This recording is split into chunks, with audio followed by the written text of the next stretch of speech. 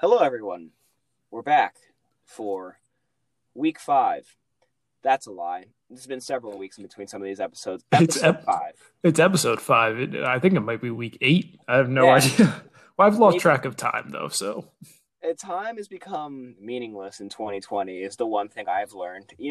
I always felt like I was really good at answering text messages from people within like an hour or two. Now, like I get a message and like a week goes by and I'm like, wait, crap. famously in my personal life, I've always been awful at answering text messages, and now I think people think I'm dead. So, on the death note, Christian, what movie are we Oh, talking about this week? Look at that transition. I'm a professional. I was actually really hoping that one of us were going to wrap something into death, so that was perfect. This week we're talking about Death Note, not the anime, not the live action Japanese version of the movie, but the Netflix version of the movie that came out in 2017, which, as far as I know, was pretty widely panned for not being quite as smart as its Japanese counterpart. So, yeah, Yeah, you go ahead. Yeah, no, I think that, and we'll get into this, but this is the first time I've ever taken in any Death Note at all, and it was a manga and an anime and a live action film coming out of Japan before this, like you mentioned.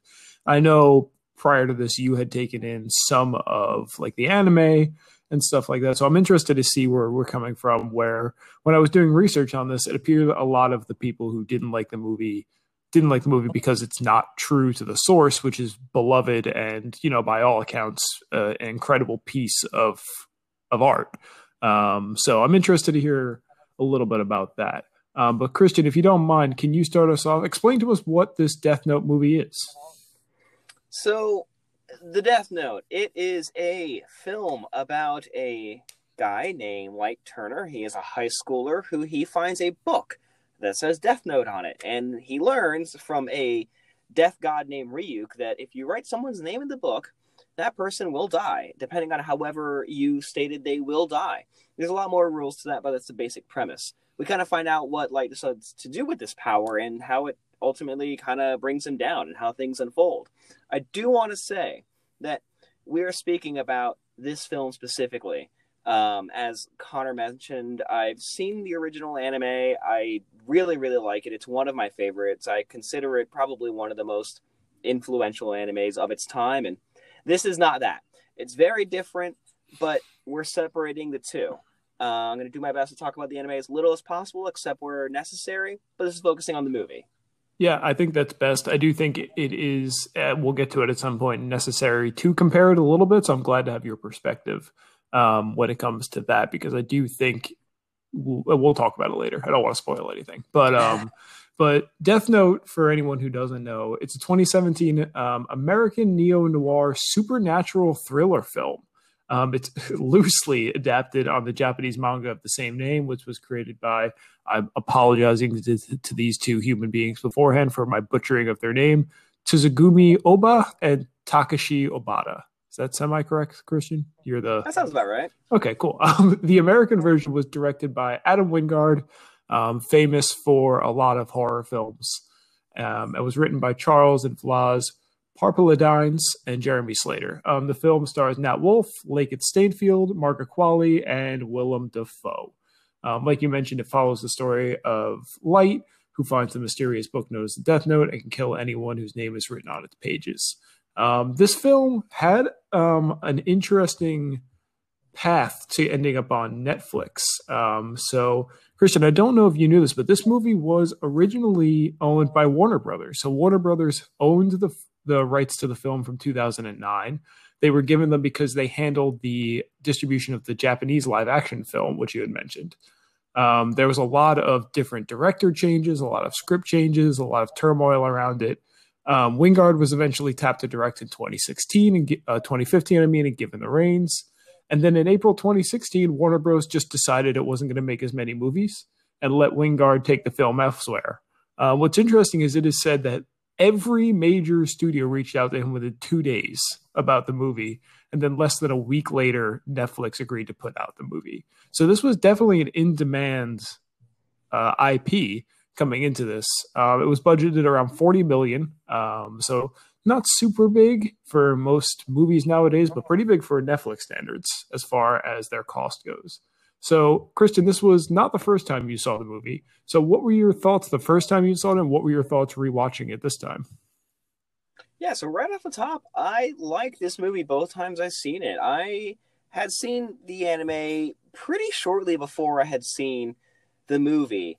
So I had, a certain set of expectations going in. But that being said, I still really, really liked it. Since then, I've heard a lot more negative things said by friends and other people's opinions that I respect. But watching it this past time around, I gotta say, I still really liked it. What do you think? Yeah, no, I had a similar experience. Like I said, this was the first time I had taken in this movie, any of this IP at all.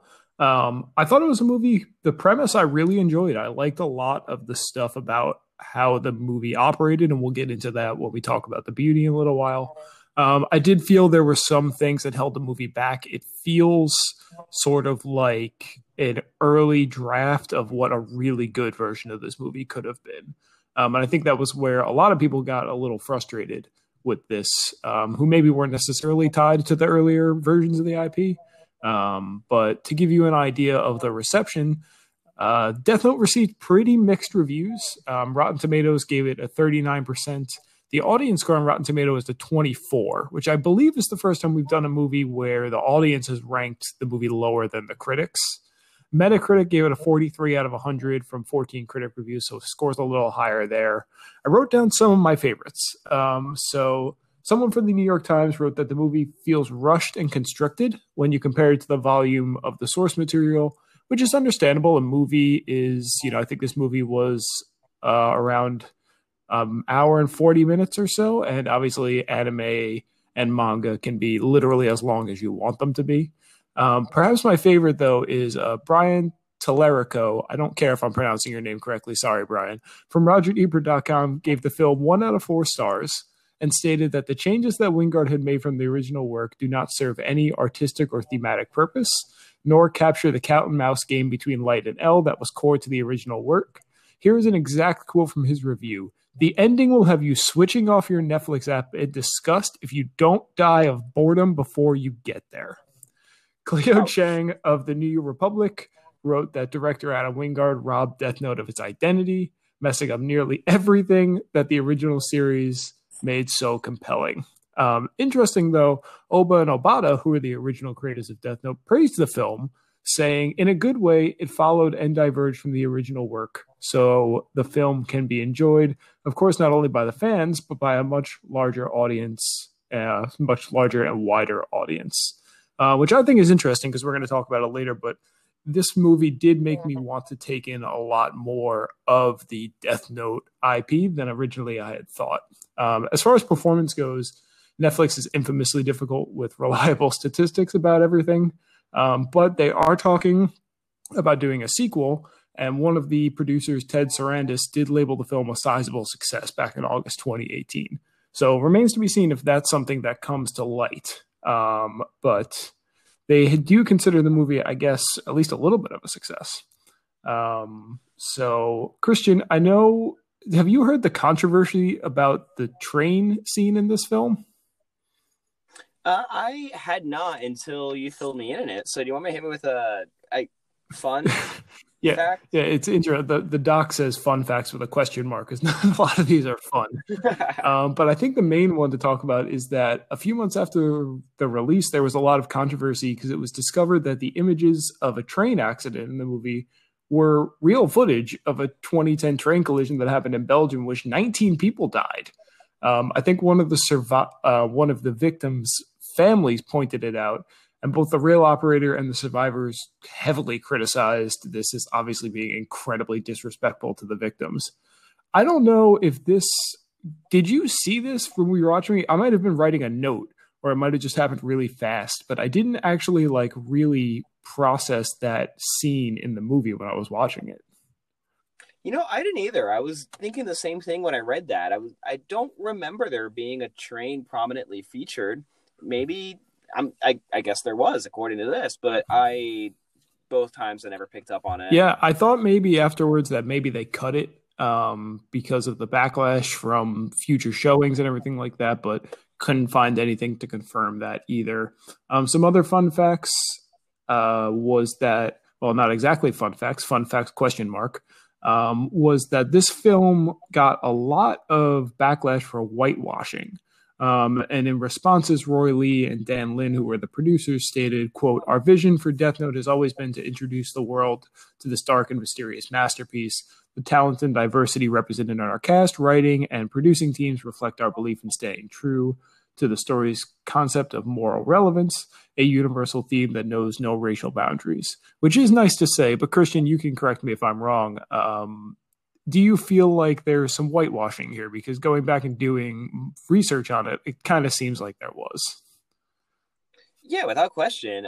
It's pretty clearly whitewashed. I think a really clear example of that is that the main character's name in the anime is Light Yagami, and then here his name is Light Turner. I think a pretty clear direct line there. Yeah, I mean, there's no whiter last name than Turner besides maybe Smith. And this is the actual fun fact in the bunch, and it's a personal fun fact. The only people I'd ever seen act in anything besides Willem Dafoe before seeing this movie were Shea Wingham, who I saw in True Detective, and Lakeith Stanfield, who is an incredible actor from, mainly I've known him from Straight Outta Compton and Sorry to Bother You, which if you don't, have you seen Sorry to Bother You? Because if you haven't, that's a wild movie we're definitely doing on here. Yeah, I love that movie a lot. I think the only problem with Sorry to Bother You is that I think it's pretty universally liked by critics. Yeah, the problem is it's universally a terrible film. Is it considered a bad movie? It's definitely not. But spoiler alert for anyone who hasn't seen it. There is a sudden, very strange plot twist that happens. Yeah, that is something we could talk about for a long time here. But with all that being said, let's move into the bin. Insert sound of a garbage can closing or something in the future. Christian, why don't you start us off? Tell us why this movie is terrible.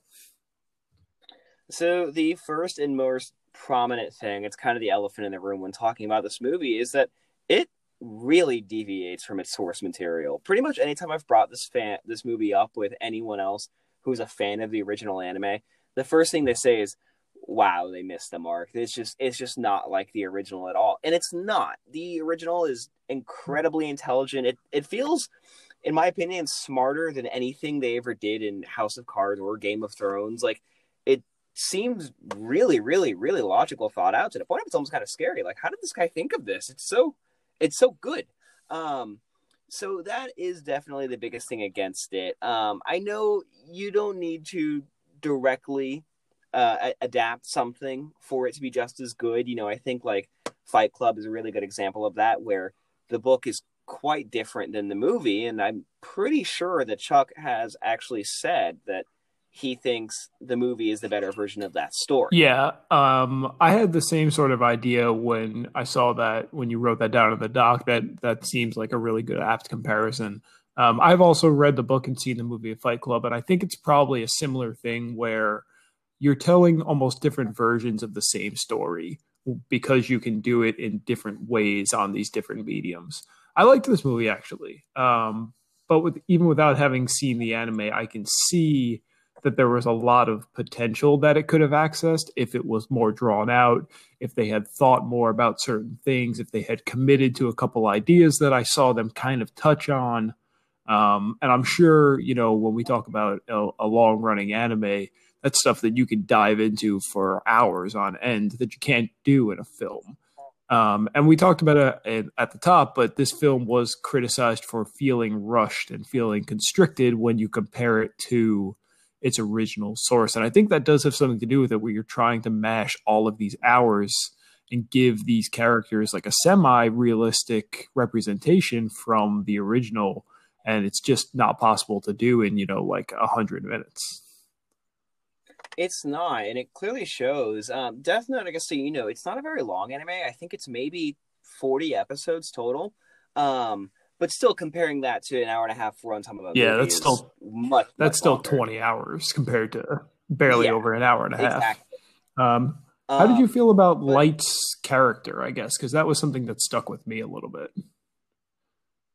Yeah, Light's character in this movie, I don't think it's good. He just doesn't come off as very smart or bright, which kind of the main thing in the anime. And I think even this movie wants you to immediately believe that this Light is incredibly smart. They build him up saying that he's, doing everyone's tests.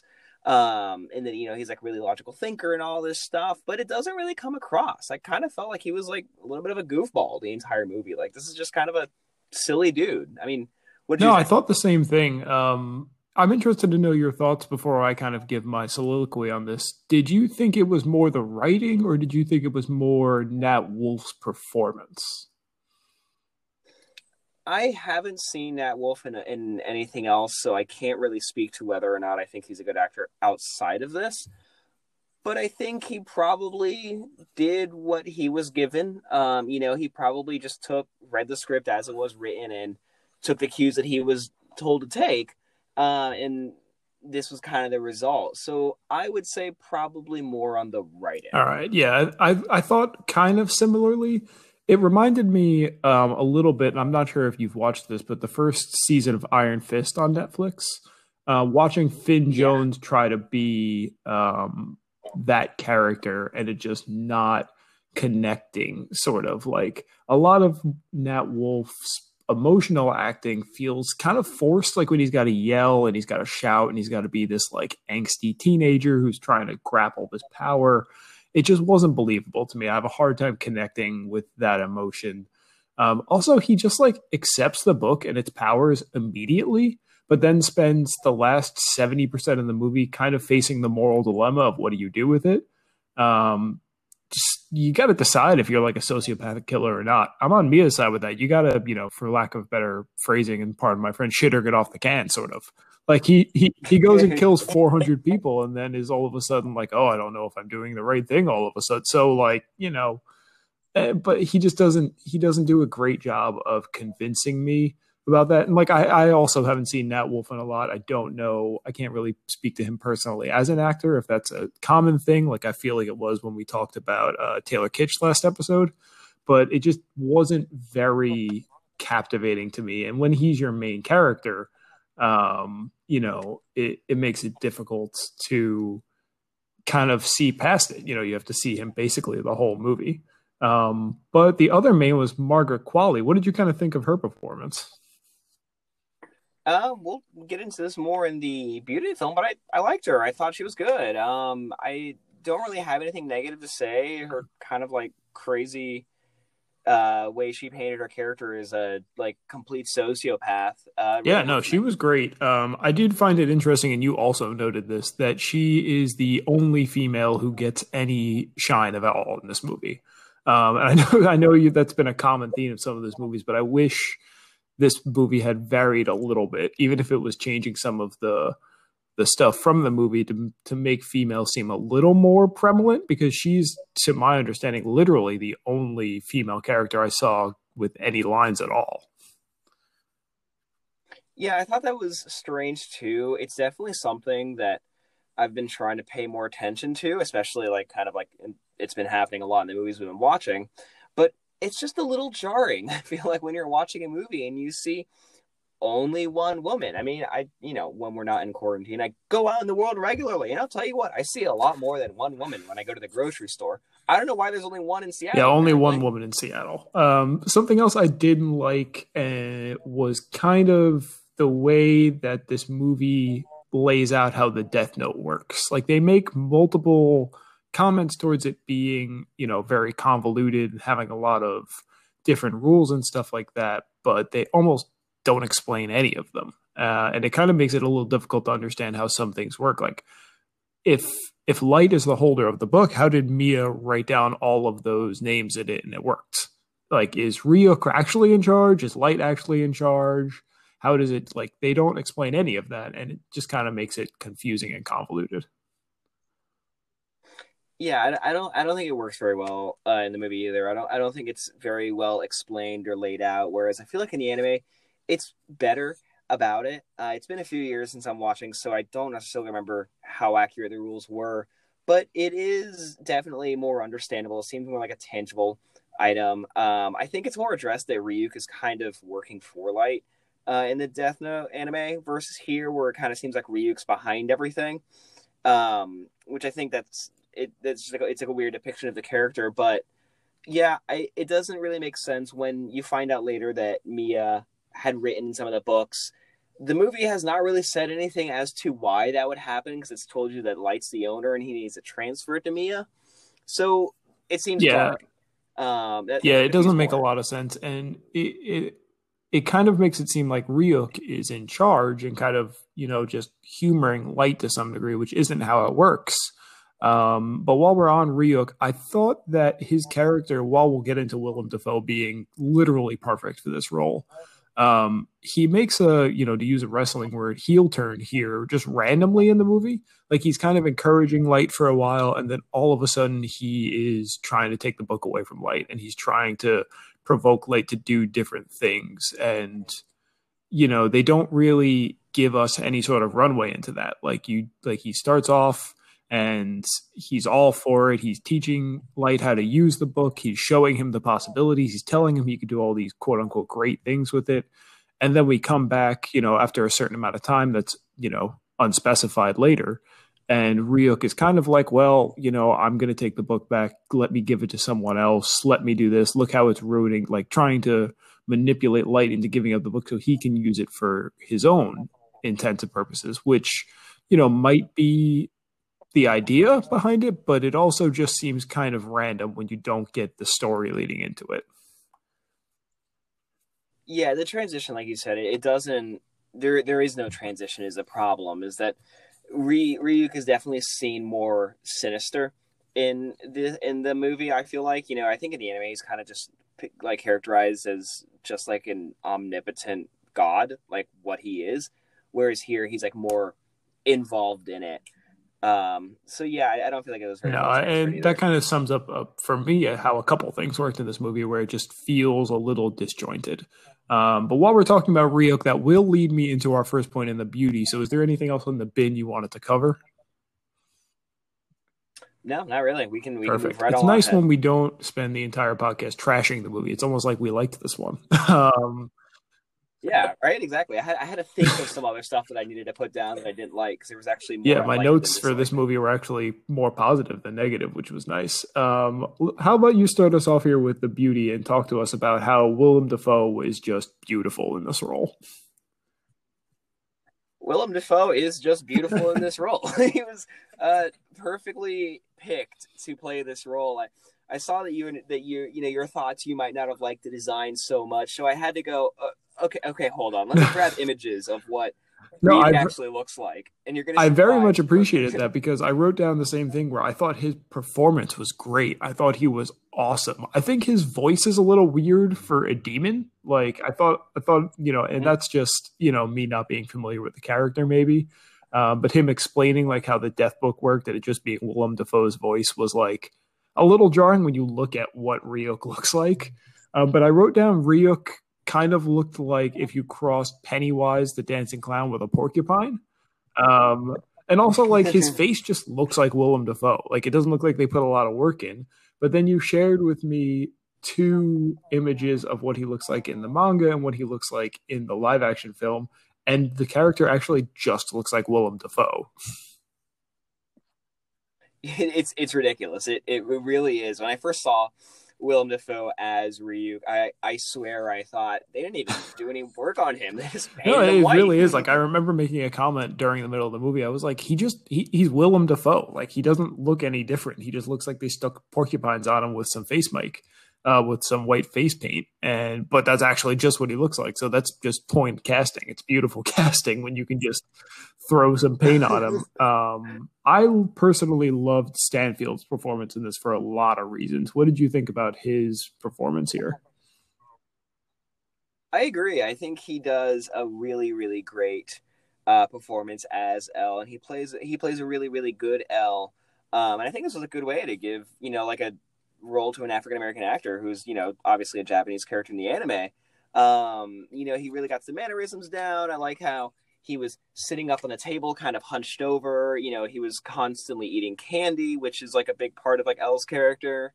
So I thought he really, really nailed it while still being kind of cool and like unique. You know, it was one of those things where I feel like he brought his own energy to the Yeah, role, no, I which I completely agree. liked. A lot of my notes were about little stuff that he did, like you said, like him sitting on the table in a certain way when he meets Light in the diner for the first time.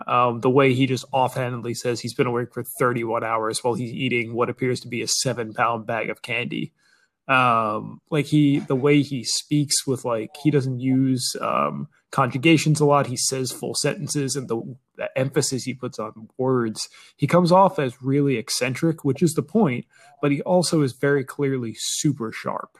um in some ways it's like it comes off as kind of like movie BS, like how sharp he is, but then they backtracked a couple times to actually like physically explain how he got there. Even if you don't agree with like it being realistic, at least they made it, look like he was doing the work instead of it just being sort of deus ex machina sort of conclusions he comes to. But I thought he was great in this role. He was the one person who I finished watching and was like, damn, he outperformed what I thought his expectations were. Yeah, he's almost too good for this movie. I felt Speaking of too like. good, what did you think of the score in this movie? I this is another thing that really worked for me. I didn't really pick up on it the first time, but there was a lot of music in this movie that I really liked. You know, maybe I'm just a sucker for anything that's like neo synth, kind of that like retro 1980s vibe. But any music that makes me feel like I'm driving a Ferrari down the streets of Miami in the 80s with like Ray Bans on, but it's also like 3:30 in the morning. You know, like that. Yeah, Just no, I I'm wrote all down the about same it. thing when there's that chase scene right after Watari dies, spoiler alert, and L is pursuing Light. There's just this great like neo synth song, like you were saying in the background, and I, while watching it, was just like bobbing my head along, and it got me super into the the scene, and it set such a great tone. Also, and this is going to drive me into a different point, but the song choice when Mia falls to her death legitimately made me laugh out loud. And there's like an aspect of dark humor to this movie that Wingard brings that I thought was just needed in a couple points, like especially with some of like the deaths. Like it was one of those where you like recoil and kind of laugh at just how like graphic and ridiculous it is. Yeah, I agree. I think that is a very kind of purposely funny thing too. This actually brings me into like another point that I think overall works about this movie. Um, is that I think it's what it's trying to do. How successful it is kind of up to you, but I think it's just trying to be like a black comedy, kind of like dark comedy movie, something kind of similar to Evil Dead or Army of Darkness, for example. Some of my favorite movies ever. Um, Adam Wingard, he's not quite at the level of someone like Sam Raimi, but I think that's what he's going for. He also had made the VHS and VHS 2 movies, both films I really like. Two extremely, extremely fun horror movies. So I think that Yeah, kind of so I'd works to his actually advantage. only seen the VHS movies last year. That was the first time I'd ever seen them, and they're super, super dated at this point. But there was stuff in this movie that kind of reminded me of that. Like, if you guys don't know, the VHS movies are like horror staples. You've got to go see them with the stuff that they do. But those movies are also very gore filled. And there was a couple, especially like the first killing where they decapitate the school bully. And it's kind of like Final Destination scene where the ladder is heading for his head, and it's kind of moving in a little bit of slow motion, and you're trying to decide in your mind, like, is he going to show this guy's head erupt, or is he going to cut away and let us imagine? And then they show it, and it's like graphic, and it explodes on people. And it's something like not a ton of actors, or sorry, not a ton of directors would be willing to do in this movie, but Wingard just kind of throws it in throughout the movie. And like I said, it almost provides like a dark comedy sort of thing where you're so taken back by how ridiculous it was, you laugh at it a little bit. Which also was a little bit of a reaction I got from Margaret Qualley's performance. She plays a excellent sociopath. To the point where I wrote down, like, why is murder making Margaret Qualley's character ridiculously horny? Like, it's stuff like that where, like, she did it so well that she comes off as a character that was definitely needed for this role, because they cast Light in more of like that sort of troubled, morally ambiguous role. He wasn't as committed to the murders when she was definitely the driving force that he needed. Yeah, I mean, very similar thoughts. I thought her character was really, really good. And like you said, it's definitely needed because Light is kind of the straight man through most of this movie. And she kind of seems like I feel like when she is first introduced, she kind of seems like she might be a little bit more normal. But she also kind of makes a real quick heel turn to being like, no, Light, we should do this more. Yes, the killing is the right answer. Kira needs to Yeah, be I seen by wrote the down, I world. don't know if I was Light, if the first thing I would have done when I noticed that I could murder anyone by writing their name down would be to run to essentially what is kind of a stranger at this point, and be like, look what I can do Yeah. and kill a criminal thousands of miles away. But also on her part, like with the character she ends up playing, she just buys into it and commits so quickly. And it sets the scene for kind of her slow, not even really slow, but her descent into what is essentially being the villain of the movie, short of Ryuk.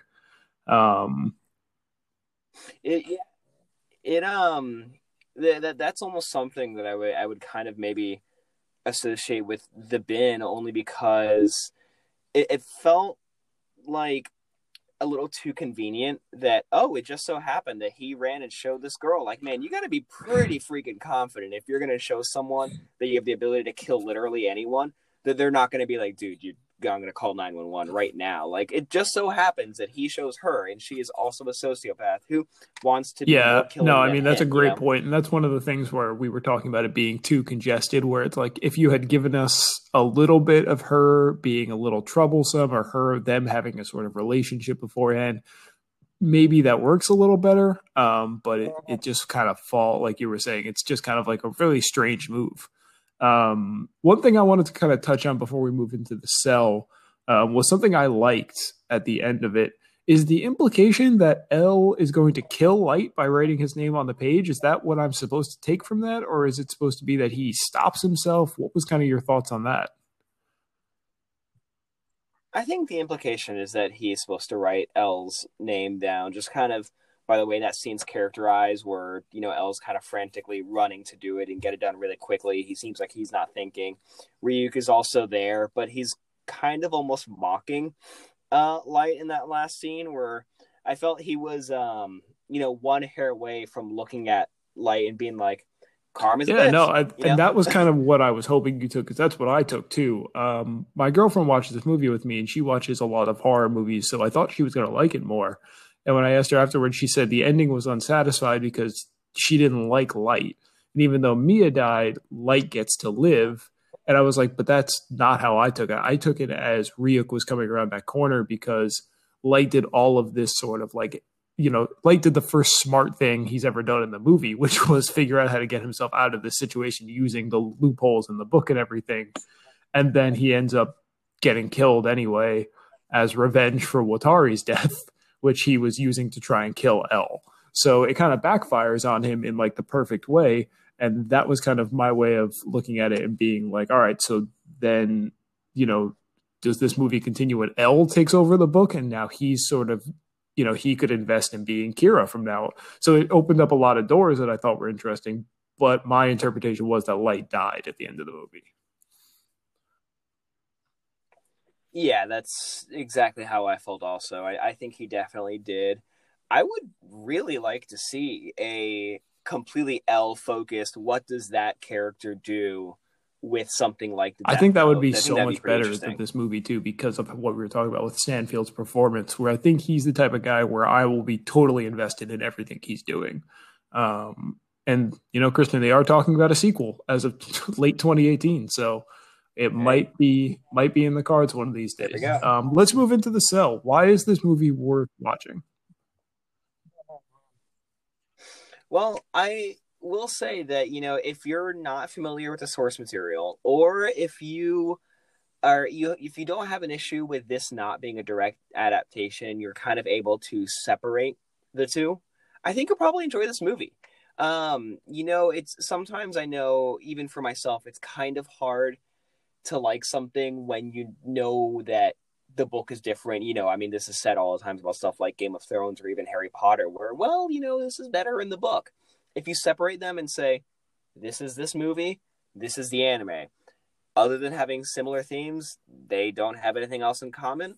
I think you can really appreciate this movie. Or if you like stuff like The Evil Dead or classic 80s horror or maybe even something like Final Destination, Yeah, I I think you'll thought, also probably like and this like movie. I've said a couple times, this was my first time ever watching any of this. And I thought it was pretty fun movie. Like there's obviously stuff that doesn't work with the congestion of the plot. I think Wolf as the main is a little tough. But the supporting acting is great, and the plot is definitely gives you something to think about with this book. Like, if you got this book, like, would you use it differently? Would you use it at all? I'm not sure if you're super familiar with Chuck Palahniuk books. We mentioned him earlier with Fight Club, but he wrote a book, I'm sorry, called The Culling Song, which is a tremendous read that everyone should go check out if you haven't. But it has a similar plot line where a song, whenever it's thought by the person, is able to kill that person, is able to kill someone that person wants to die. And he uses it purposely a couple times. He uses it in revenge a couple times. He uses it accidentally a couple times. And the book is about kind of wrestling with the morality of having that power. Um, and I'm 100% interested in seeing how that original story worked in Death Note, even though this movie's flawed and, isn't the best movie I've ever seen.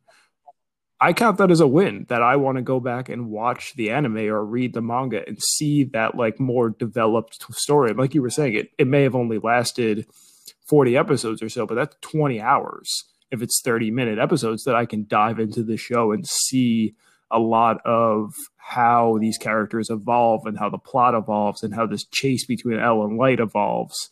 And when you make a movie that deviates from the original IP but catches people's imaginations enough to continue delving into that universe or source material, I think you've accomplished a real goal there.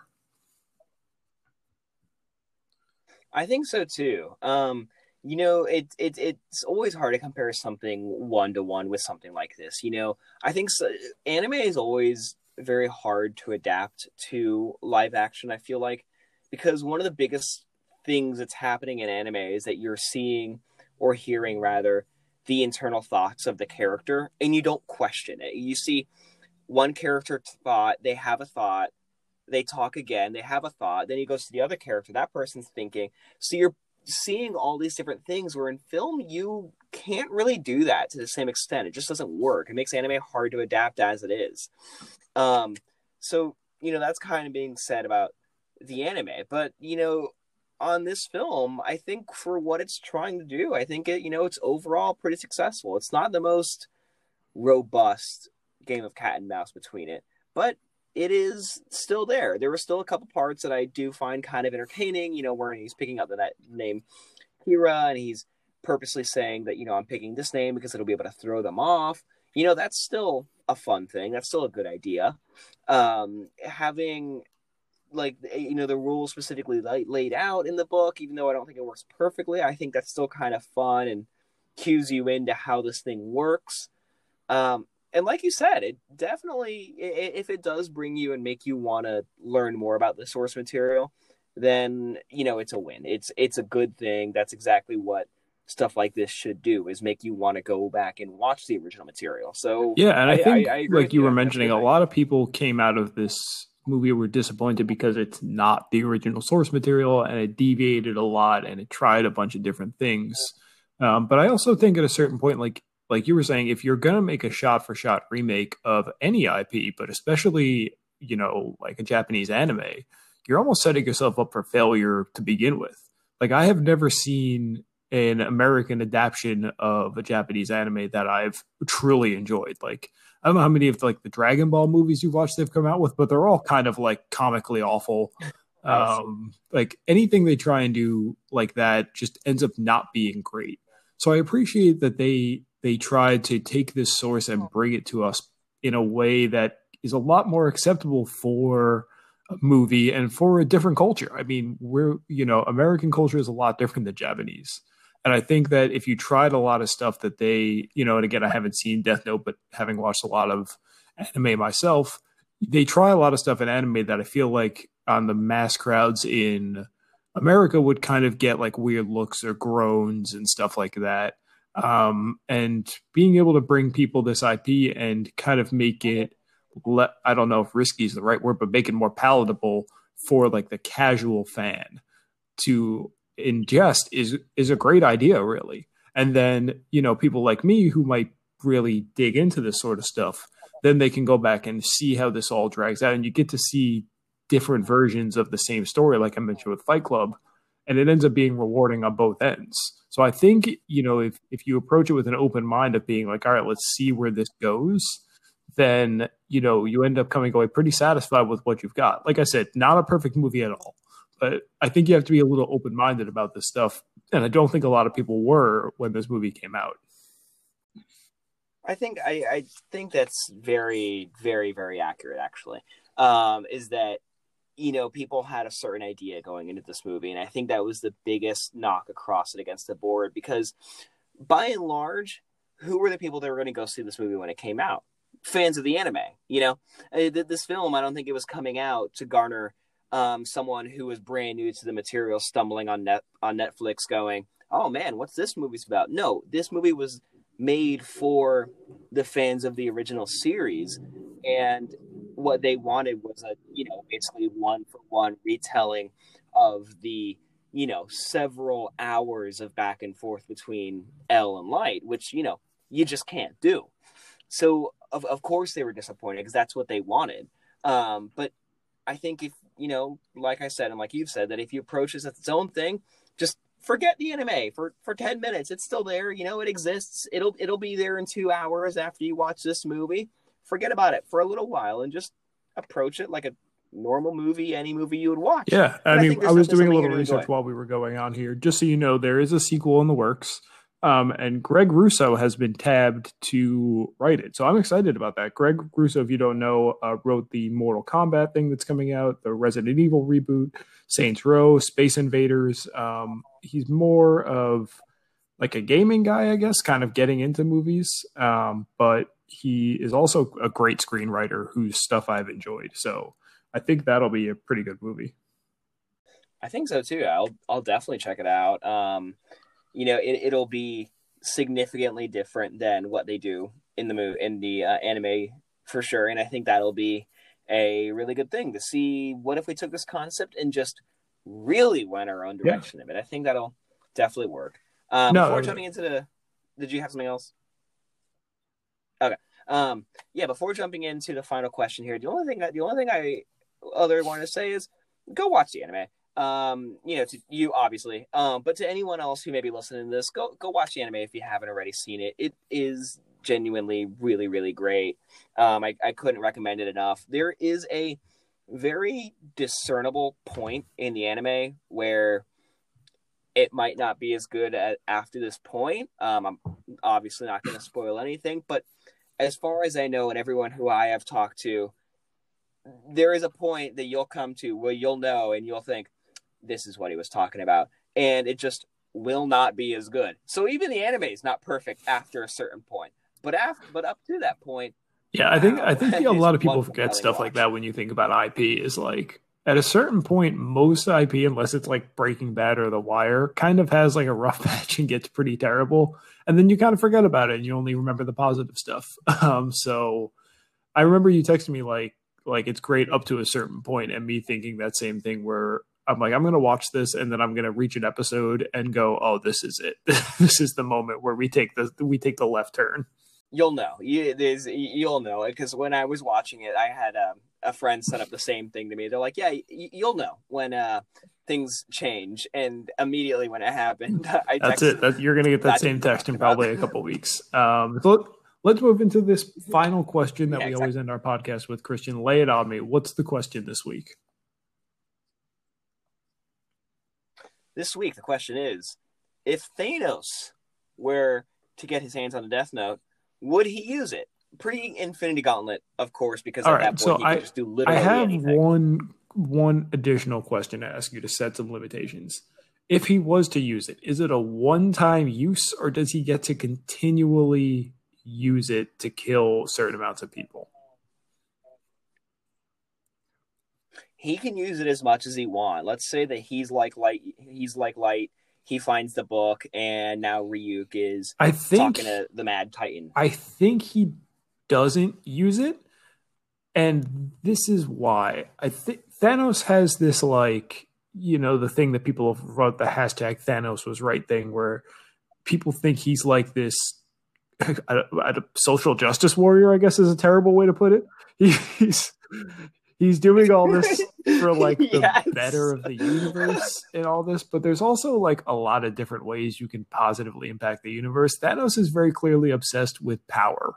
That was what he wanted, was like he wanted, the power to go do all this stuff. You could have gone through the universe and wiped out planet after planet for the rest of his life and stuff like that, and you didn't need all 6 stones.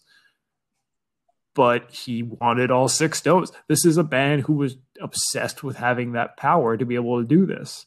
And I think if you give him the Death Note and he's like kind of in the situation where he's got a partner with Ryuk and he's having like, in this movie, Ryuk is very critical of Light's decisions and stuff like that. I don't think Ryuk would allow him basically to just write down half the universe disappears or half the universe turns to dust and be done with it. Ryuk wanted that sort of like that sort of satisfaction from watching people die. So I don't think they would have gotten along. So I don't think he ends up using it in the long run. Or if he does end up using it, he ends up trying to kill Ryuk. And I don't know if you can kill a god of death. So I'm not sure that would have turned out great for him. I agree. Kind of when I wrote this question, it was a little just offhand, but after thinking about it more, I'm actually glad that you went with that answer, because I have to agree with you. I think Thanos would see this as something trivial or almost pretender-ish. I could see him being in and be like, I gotta work with this guy. Yeah, I'm all right. I don't want, you're creepy. I don't have apples, just not wanting to work with him. And I think he would want that power more for himself, like you said, more than anything. He doesn't want to be borrowing Ryuk's power to do the killing. Thanos wants to know that he is the one getting it done. So I don't think for that reason he would want to use it either. Also, logistically, pretty thin book. I don't know how many life forms there are in the universe. Yeah, no, and I feel like there's some loophole somewhere where you're in those pages and pages of notes that we never covered, where you definitely can't wipe out half the universe with one write of the pen. I feel like there's some sort of bylaw there that would have prevented that. But let's use the hypothetical theory that he does use it, but he only gets to take off one person. Who is it? And I'll allow, for the fun of the argument, you to consider the whole arc. So Thanos has been handed the Death Note right around the time of right as Tony Stark is gathering the things foaming into his hand. The Death Note falls into Thanos' hand. Who is he taking out other than Tony Stark? Because that's the obvious situation.